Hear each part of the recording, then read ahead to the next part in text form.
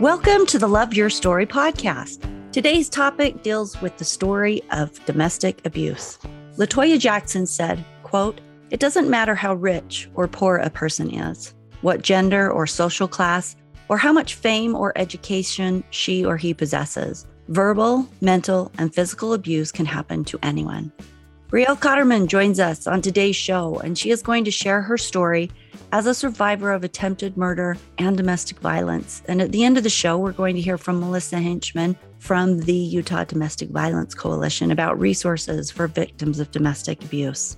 So stick with us for the whole episode, because whether you are involved in a domestic abuse situation, or you worry about someone else who is, or you're just interested in understanding this story better, we'll have some good stuff today.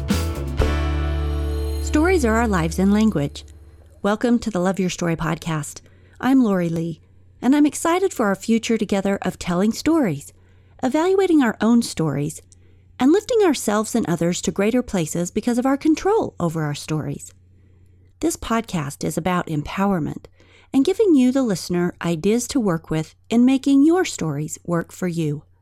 Story power serves you best when you know how to use it.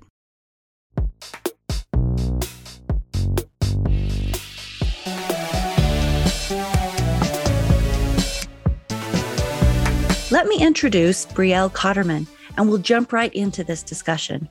Brielle Cotterman is a TEDx speaker, publicity expert, and celebrity maker. She is a survivor of attempted murder and domestic violence and an advocate for a world where intimate partner abuse is not tolerated and survivors are met with empathy. She's a graduate of Indiana University, a world's grand champion equestrian, and she's been married for just over a year to the love of her life. She owns and operates a horse show breeding farm where she lives with her husband and her 3 children and many, many animals. Brielle, welcome to the Love Your Story podcast. Thank you so much for having me, Lori. It's great to be here. So I left off in that introduction your business life, but I think there's a little more to it than what I said. You have spent the better part of the last decade helping clients scale their incomes or their businesses. Tell me a little about that. So basically, and this all ties together. Basically the work that I do, I've been in the PR space for more than a decade. Prior to that, I was very high level sales and marketing. And when I went out on my own to start my own consultancy in marketing and PR, I decided that I was going to do things a little bit differently, because having been in that marketing and PR space, I kept seeing people come in, they would look equally qualified on paper, and one would kind of skyrocket to success and one would plateau. And you're going to appreciate this. My background is in statistical analysis, my undergraduate degree. So I like to know how things work. And so I just thought I'm going to use this as a case study. And the differentiating characteristic that allowed those people to skyrocket to success was their story.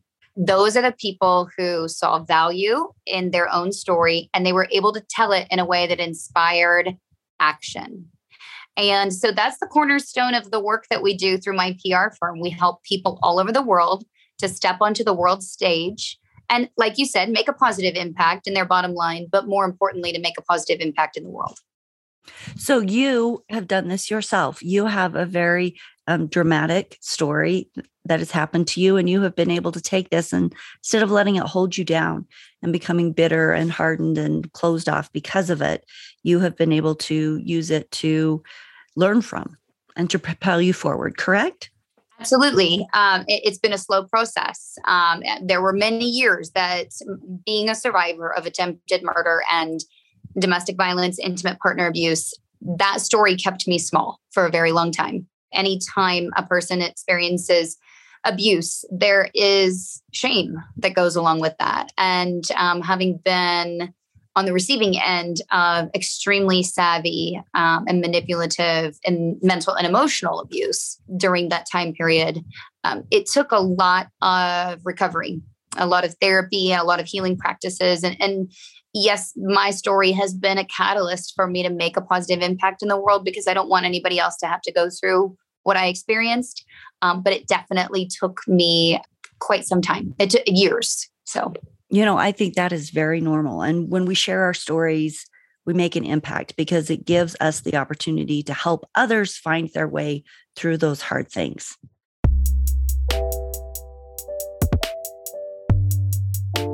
As we get started, let's go back to your story. Can you take us back to that time? Where does your story start with this? Yeah. So here's the thing. Here's the really interesting part. One of the quotes that you shared earlier, it's quite similar to something that I like to say. Domestic violence, intimate partner abuse, it does not discriminate. However, this was not something that I had been exposed to when I was growing up. Being in the haze, so to speak, of mental and emotional abuse, I didn't know what exactly I was experiencing, but I knew something felt wrong. Something felt off. The man that I was previously married to quite some time ago, we were only together, our relationship spanned 3 years total. It was a whirlwind romance.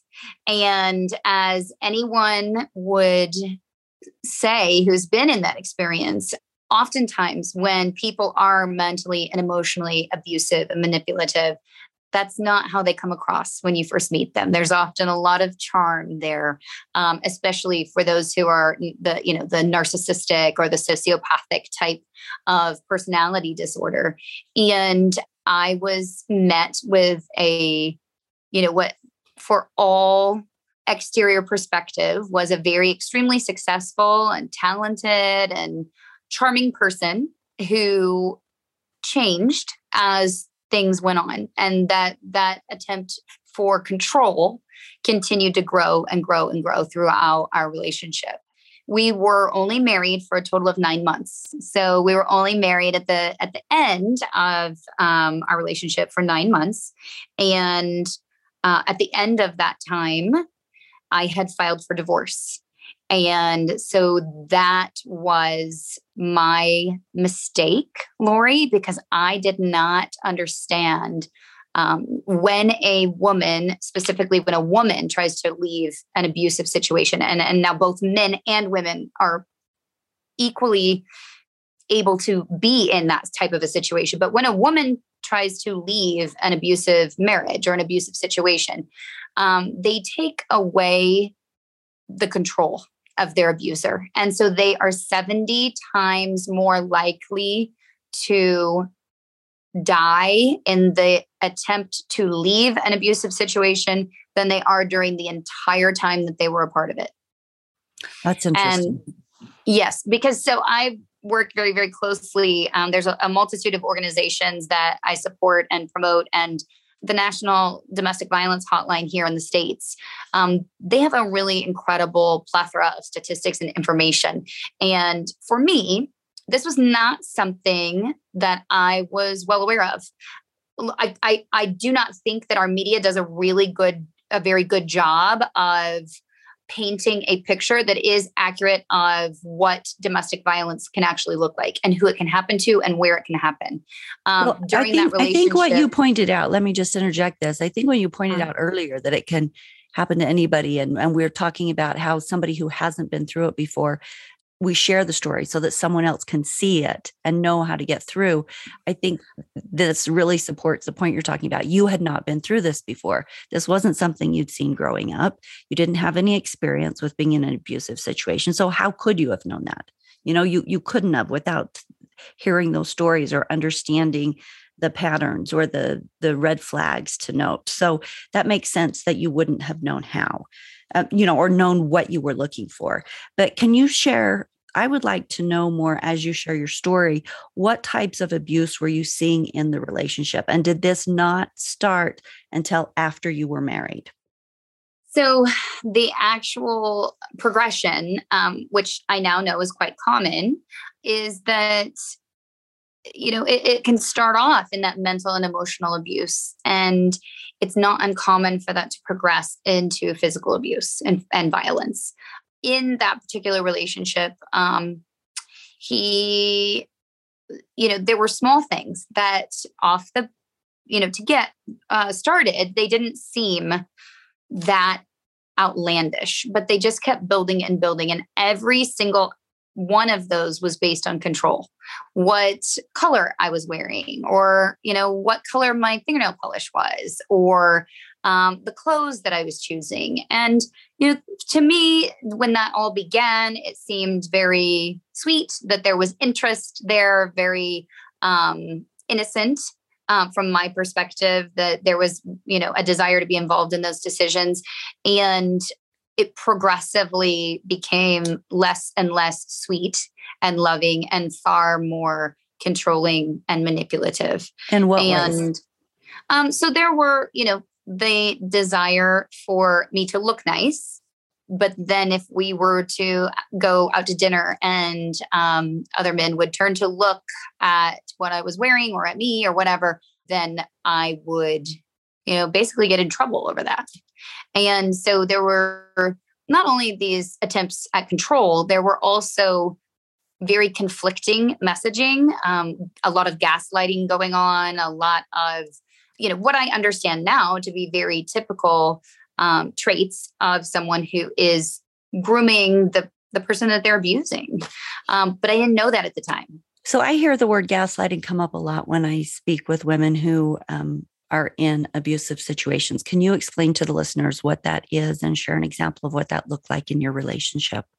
I'm going to give you an example that my housekeeper shared with me many years after this entire situation took place. She said you could look at the sky and you could see that the sky was blue, but he could stand there and he could say, no, I'm quite certain that it's red. I think you might be seeing that wrong. Maybe there's something wrong with the way you're seeing that. And she said, he could do that in such a way that it would really honestly make you question, gosh, is the sky actually red and I'm just seeing this wrong? And I think that's a really good example of, gaslighting is often what puts us in that place of continuously questioning, well, I thought I was doing this to, choosing the right color because this was the color that he really likes for my fingernail polish. But, now I'm getting in trouble basically for getting attention. So maybe I didn't do this the right way. And so it's constantly planting those seeds and making you question what is the reality. Yeah, I was going to say I think that's sort of the way that it sums it up as I've spoken with other people, is that gaslighting is creating a different reality than the one that is there and trying to suck the people that they're abusing into it. Is that right? Absolutely. Yeah. Just like telling you the sky is red, and putting you in a place where you're questioning, like, gosh, I'm quite certain it's blue, but maybe I need to think about it again. I don't know. So did the abuse stay pretty manipulative like that? Or did he start yelling at you and screaming when he couldn't control a certain thing? What all did that look like? The more we got to know each other, I definitely understood that there was a temper there, and so looking at like those exact interactions, the thing that I think is perhaps even more important than all of the major, details of his behavior is my behavior.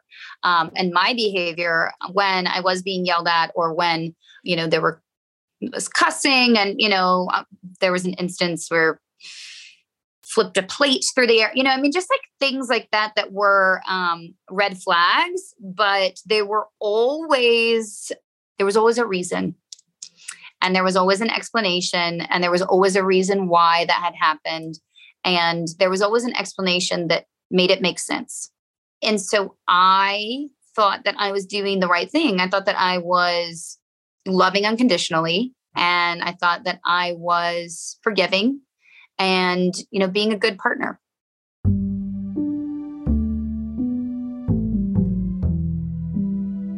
What red flags would you suggest that other women who are, maybe suspect that they're in an unhealthy and abusive relationship, they can sense that they're being manipulated a lot? What red flags would you suggest they look for? There are non-traditional warning signs, and I've written quite a few articles about non-traditional warning signs in intimate partner abuse.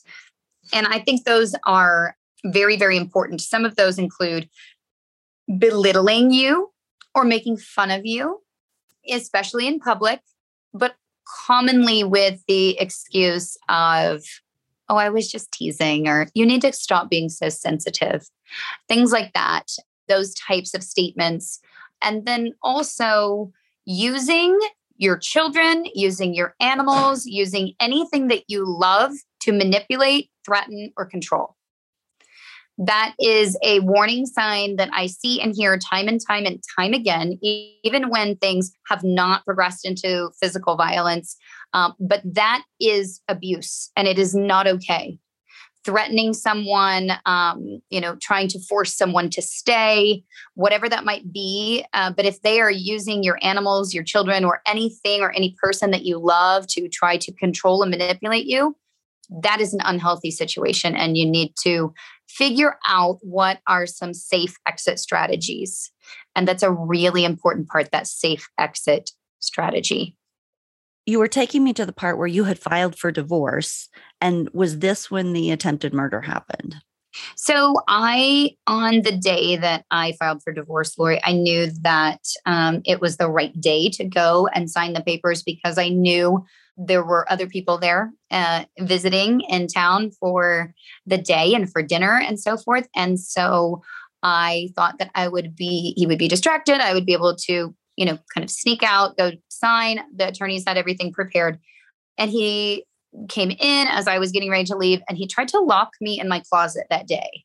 I knew that I needed to leave. Things had gotten to the point where I was scared, very scared. And it was, I'm talking like hundreds of text messages in a day's time, very much like I'm looking at your phone records and your phone says you have 87 texts, but your phone record says you have 90. You deleted 3 text messages. Who were they from? Those sorts of just nonstop.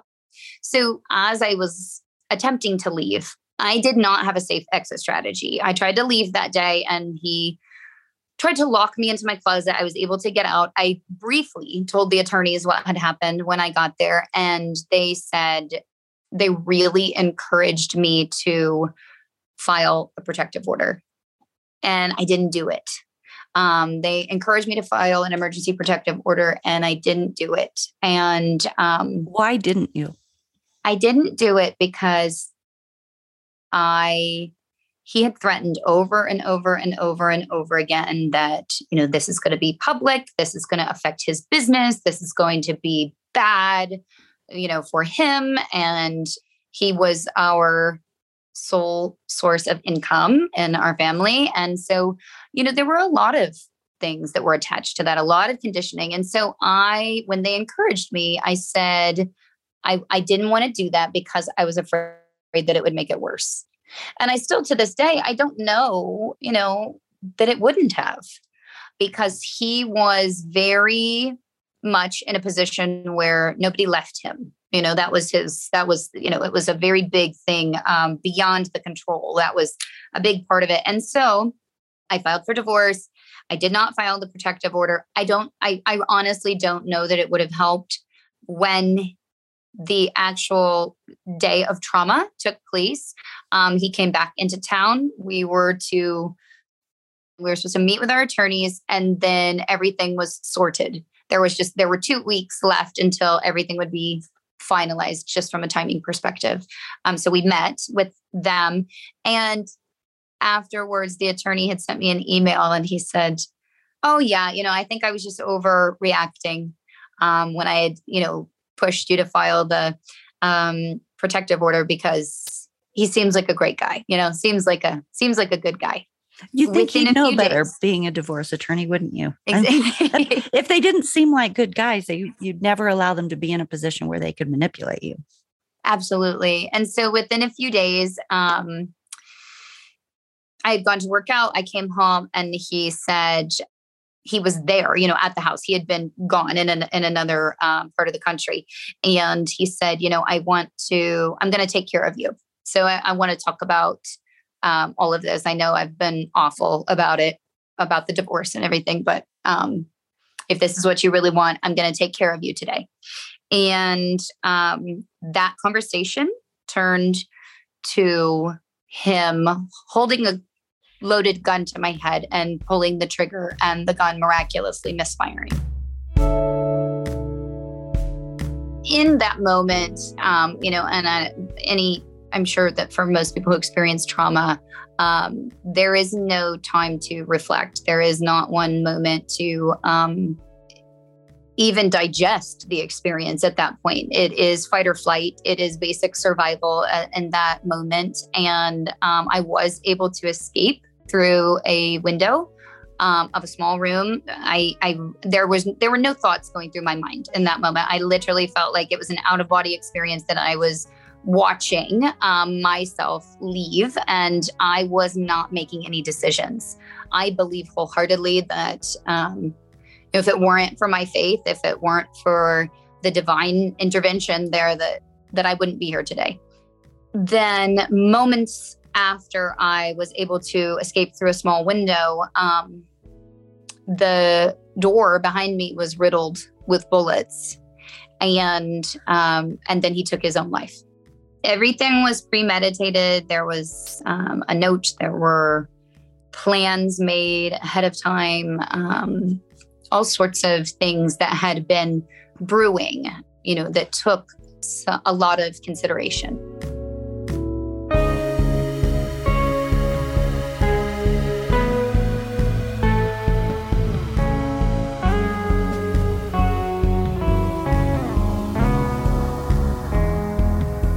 How did you feel when he took his life?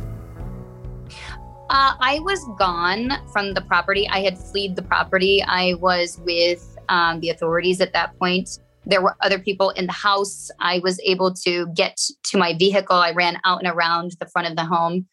I was scared to death, Lori, that somebody else was going to get harmed. It never crossed my mind that he would ever hurt himself, ever, ever, ever, ever. Just knowing the person that he was.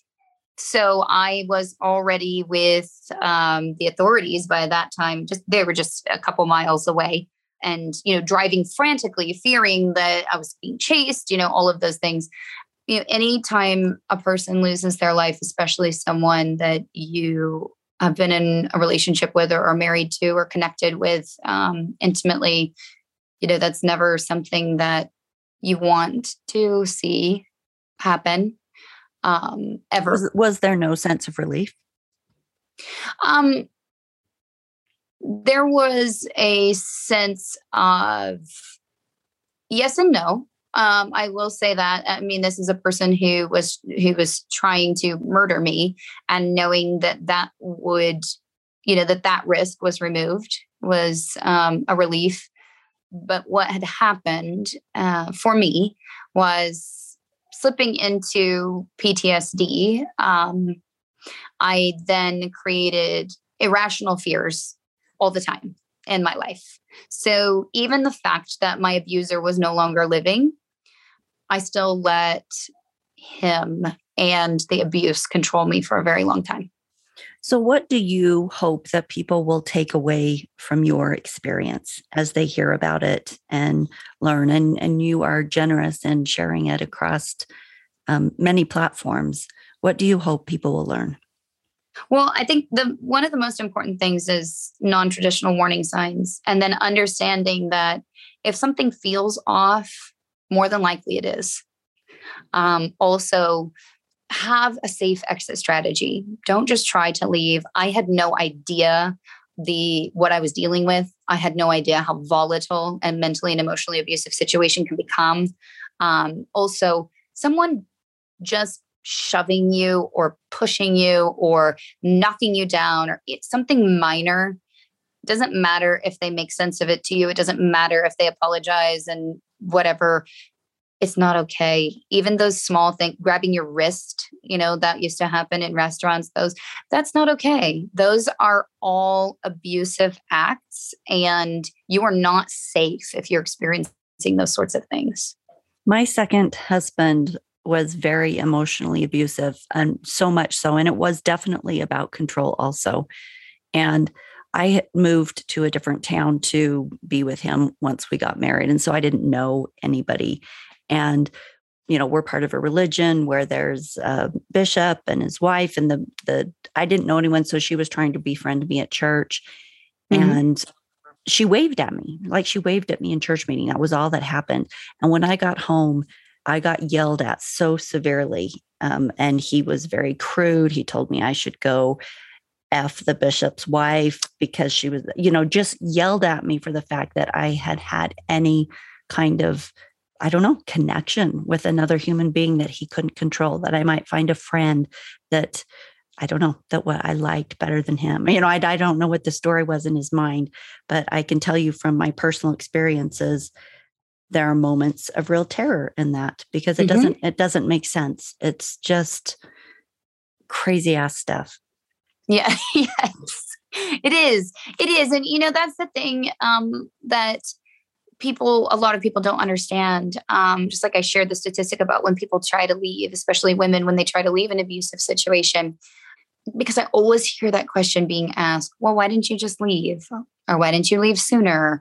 And that, I hate that question more than anything, because, that's basically, when we drink alcohol, we're 7 times more likely to be in a car accident than if we're not drinking, And when we're asking people, why didn't you just leave? They're 70% more likely to lose their life, So that's just in and of itself a horrific question to ask. When you're in that relationship, and when you begin that relationship, you don't begin that relationship with the person who you're with when you exit it. Absolutely. And that's what you have to keep in mind.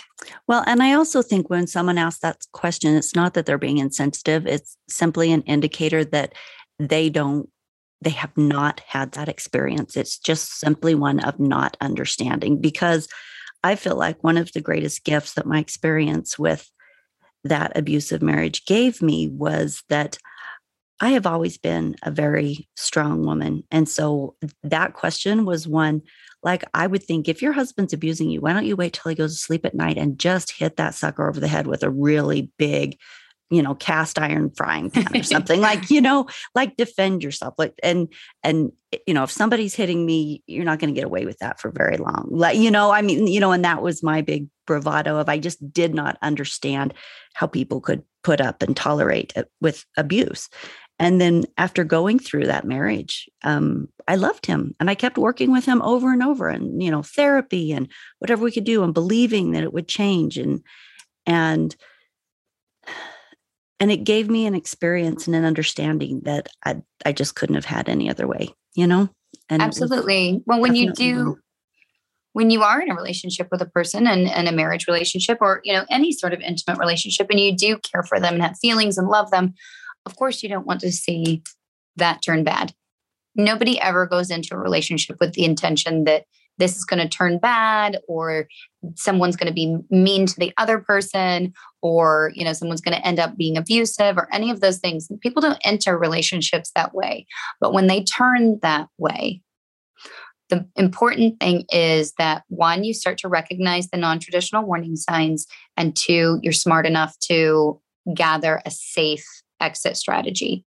You've mentioned safe exit strategy. What does that mean to you? What does a safe exit strategy look like? The National Domestic Violence Hotline, they actually work with people who are trying to leave an abusive situation to help them do so in a way that is going to get them to safety.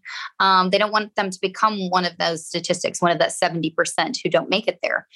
And, in all of my writing and speaking as an advocate against domestic violence, I have had tens of thousands of women reach out to me via email, through social media.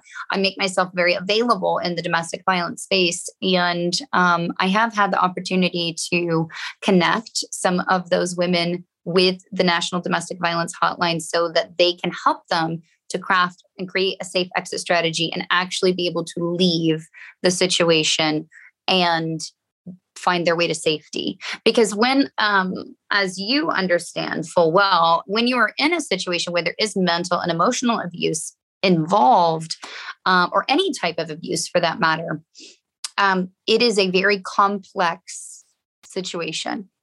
It is not a cut and dry situation. And so the act of simply packing up your things and leaving, most of the time, most victims have been groomed to believe and understand that I will lose my children, or I will lose my animals, or the things or the people that I love, because this person will make sure that happens. There are additional consequences.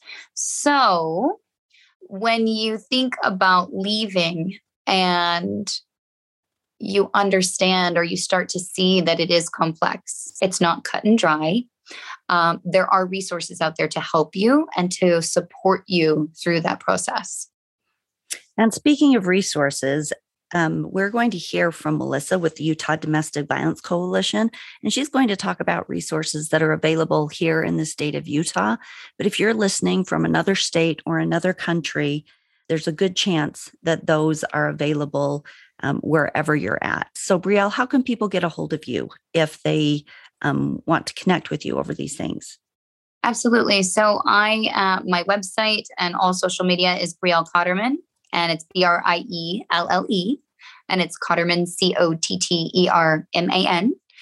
Cotterman. Also, there's a wonderful resource in the domestic violence hotline, National Domestic Violence hotline. It is online. There is a 1-800 number, and they also have a safe exit on their website. So if you're in the position as I was, where someone who is monitoring your phone use or your iPad use or your computer, you have a safe exit from their website that will not track it in your search history. Oh, that's brilliant. Mm-hmm. That's great. You can also go to the library and use library computers if you need to use someone's something that's not tied to you. Do you have any final thoughts as we close up the show? Yes, I appreciate you having me. I appreciate you giving me the opportunity to share. I think that these are things that we have to start talking about. They're not conversations that are often easy for people to start. And I can tell you this, it wasn't until I shared my story of being a survivor that many women in my world stepped forward and shared with me their journey of overcoming abuse. However, 1 in 3 women experience some sort of abuse during their lifetime. So 1 in 3.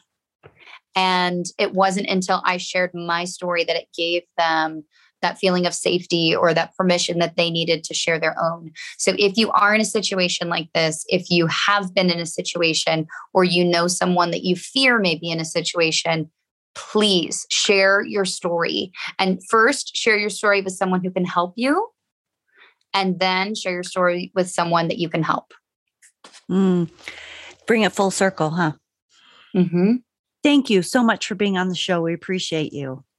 Thank you, Lori. I appreciate you. And thanks for having me. For sure. And I'm going to have her contact information in the show notes on www.loveyourstorypodcast.com under this episode. So you can scroll down into those and connect with her.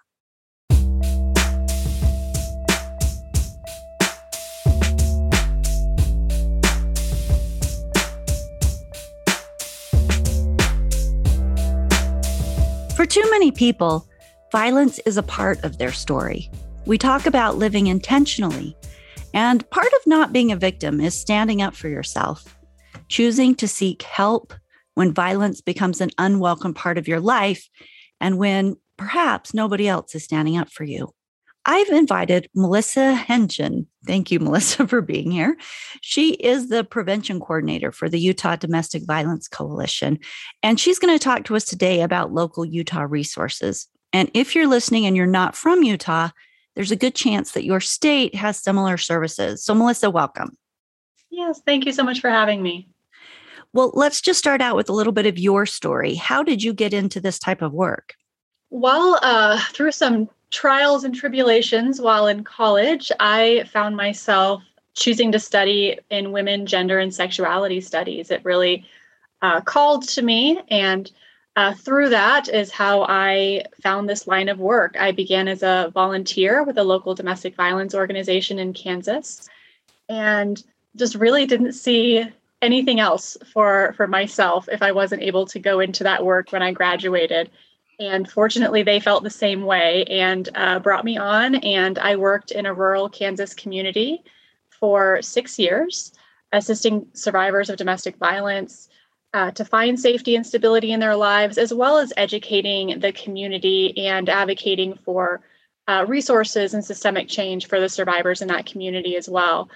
And really, as I mentioned, just found my heart there and wanted to continue working in that field, even as I left Kansas and started my moves west. And I was very fortunate to spend some time working at a organization that served adult survivors of childhood sexual abuse when I was in Colorado, managing their events and outreach programs.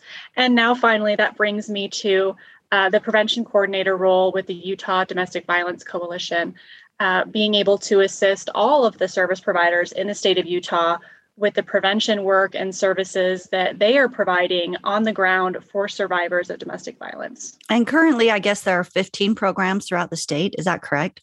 That is correct. Our newest program, they just opened down in Blanding this week. They got certified. So we're really excited to have that new program serving the southeast corner of our state. So having been in 3 different states and worked with, 3 different communities with abuse, I bet you have seen some horrible things. Unfortunately, that does go with this line of work, and especially when I was working directly with survivors themselves and helping them plan for their safety and support them through the different processes that they were going through in order to achieve safety and stability for themselves and for their families. So what kinds of abuse, if someone's out there listening and thinking, oh, I might be abused, or maybe I'm just making a big deal out of this or whatever, can you kind of give me a list of abuses that you see that fall under the category of domestic violence? Absolutely. And that's such a great question. First of all, I would encourage anyone who has never seen the Power and Control Wheel to search that on the internet and pull up a Power and Control Wheel. It is a tool that originally came out of the Duluth Project up in Minnesota and is widely used now nationally and internationally to help survivors understand the dynamics of abusive relationships. And that wheel goes through, again, a variety of different things that are not all encompassing to everyone's experience. However, do have a common theme that a lot of people can identify with. Intimidation tactics, isolation, using emotional abuse, psychological abuse, economic abuse and threats, and using privilege as well. And so that's just kind of a quick overview, but to really dig into what we tend to see are these dynamics of power and control. And oftentimes they take the form of emotional and psychological abuse or verbal abuse first, and more often. Oftentimes the threat of physical or sexual abuse is enough to sometimes keep someone, quote unquote, in line to have them do what their abusive partner or spouse wants them to do. And so they don't have to resort to physical and sexual violence in a lot of relationships. And again, that is not all inclusive for everyone, but most victim survivors of domestic violence can relate to the put downs, the minimizing or denial of their own feelings or how they felt in a situation, gaslighting, which is making someone doubt their own sanity. Did that actually happen? Am I right about that? Using children to control someone and to get them to do what they want to do by making subtle or inadvertent threats about what might happen with the kids if the survivor doesn't comply with the abuser's behavior. So that type of control, stalking behavior, who can you talk to? How do you spend your time? Sometimes even how do you look, how you present yourself? Abusers can take all kinds of control away from the partners in their lives that they are so desperately trying to mold and shape to their own ways. And so I think that while physical and sexual abuse are what most people think about when we think about domestic violence, and those are very important and traumatic, devastating components, but those are not the everyday experience. And those are not even the more common experience of most survivors. Most of it is going to be that emotional, psychological, verbal, economic, or even spiritual abuse tactics. Okay, so if someone is being threatened, where do they go? And I guess this is a broader question of what programs are available, because if you have been physically abused and that's happened repeatedly and you need to go to a shelter to hide out, that's kind of what I think of when I think of shelter. But let's say that you're listening to this podcast and you know that your partner uses attempts like that, threatening or emotional or, abuse, and you're not certain that you want the relationship to end. You don't necessarily want to throw a big fit, but you might want help or counseling or different insights that you got privately What kind of programs are available for this whole spectrum?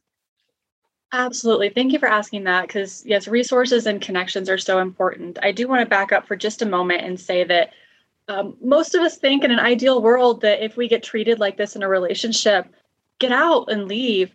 And yes, that's what a lot of people who experience domestic violence or intimate partner violence want as well, or at least at some point, because none of us would have started these relationships if there wasn't something good there, if there wasn't love, if there wasn't a connection. And when you spend, time with someone, oftentimes years, when you have children with someone and you build a family and a life, it is not as simple as leaving, or even wanting to leave. There's a lot of complicated mixed feelings, and also resources and access that come into that.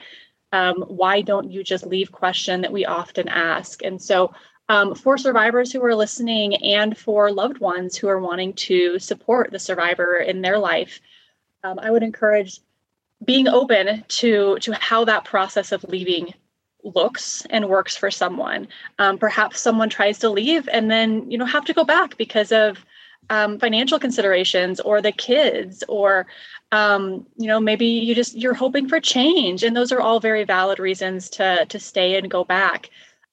So really respecting someone's own knowledge and understanding of their relationship and what is safe for them and when it's safe for them, and how they go about that process. But for the loved ones who are listening, really just being a safe person, a person who approaches their loved one who's in a domestic violence relationship non-judgmentally and supportively, and honors their choices of when and what to do.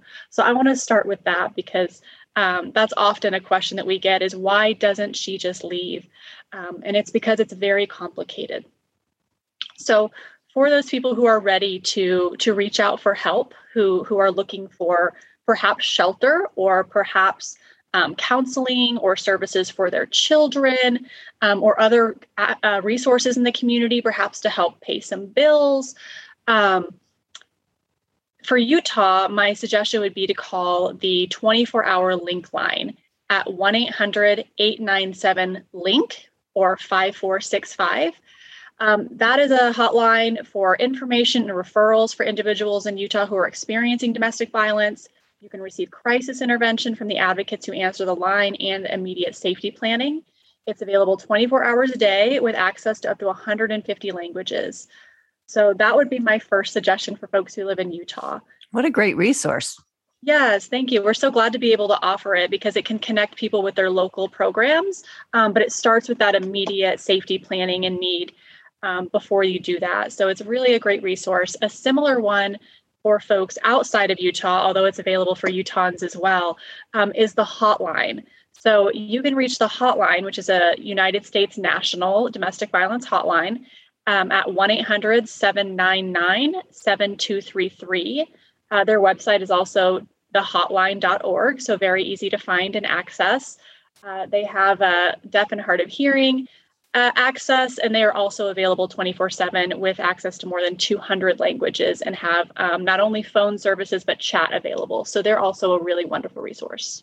So these links will be in the show notes on our website, so loveyourstorypodcast.com, and you'll just go underneath this episode and all the show notes are there. And those links and phone numbers will be there for you to follow up with.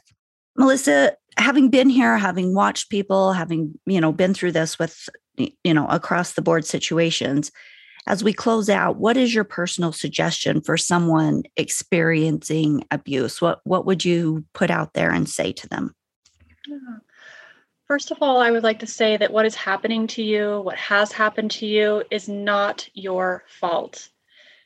You have done nothing to bring on any of the violence or abuse that you have experienced from your partner or spouse. That is their choice in the relationship, and it is not yours. And so be kind to yourself, be forgiving, and just know that you deserve a relationship that is better, that is healthier, and where you are treated as an equal and respected. I think a lot of times the tactic that they use is to always blame it on the victim, right? Like, you made me do that. Or if you weren't this way, then I wouldn't have to discipline you or lash out at you or whatever it is. And so I think right up front saying this is not your fault, even if you have come to believe that it is your fault, that there's something wrong with you and you deserve to be treated that way. You're not worthy of better treatment. Even if you've come to the place where you believe that, across the board, it is not true. And the reason that I think we can say this is because everybody, no matter where you are or how you are, or how broken you are, or what you've been through, or what your own personal weaknesses are, you deserve to be treated with respect. You don't deserve to be emotionally or physically or sexually abused. That's just a human right that you are worthy of decent treatment, no matter how broken you feel. Yes, Lori, I've got goosebumps right now. You couldn't have said it any better than that. I completely agree with you. And yes, that is a common tactic of deflecting the responsibility. It's your fault. You did this. I have not done anything wrong. In fact, I'm helping you perhaps by disciplining you or by controlling your life in this way. And so really, when you hear that again and again and again from the person who claims to love you, it's very easy to internalize it. But no, those messages are not accurate. And you deserve a healthy relationship. You deserve respect. You are a person of dignity, and there is help and hope available for you. There are resources out there to help you and to help the person who's being abusive if they're ready and willing to accept that help. So by calling the hotline or by calling Utah's Link Line, those are great places to start the conversation, to start thinking about what your next move is, how you can do that, what it looks like. No one's going to pressure you and tell you what to do or how to do it, but you can start to gather information and figure out for yourself what the best move is for you. And you can do that carefully without anyone else knowing that you're looking into what your options are. Yes. And if you're doing it online, you may want to think about things like clearing your browser history.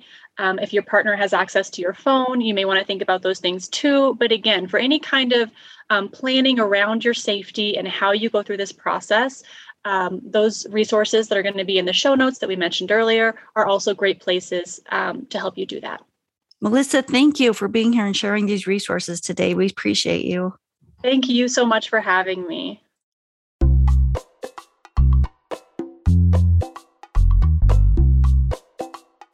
I'll end with a thought from the Overcoming the Stigma of Intimate Partner Abuse. It says, quote, "Please know that you can get out and that it will not always be an easy road, and it will be lonely at times, but it only gets better. Life is too beautiful to live it trapped and abused and hiding under the shame of it all." Unquote. Please share this episode with anyone who may need it. Please love yourself enough to not allow others to keep you small or full of fear or beaten down. There are resources, so many good resources. If you go to the show notes and loveyourstorypodcast.com for this episode, you can get phone numbers and links to these resources and contact information for Brielle and Melissa. And I want to thank you for being here. Have a great week. Please leave a review on whatever app you're on. You can usually just scroll down and click the 5 stars and type in a review about what you thought about it. We'd sure appreciate that. Keep loving your story and supporting people who are in the process of doing so. We'll see you in a couple of weeks.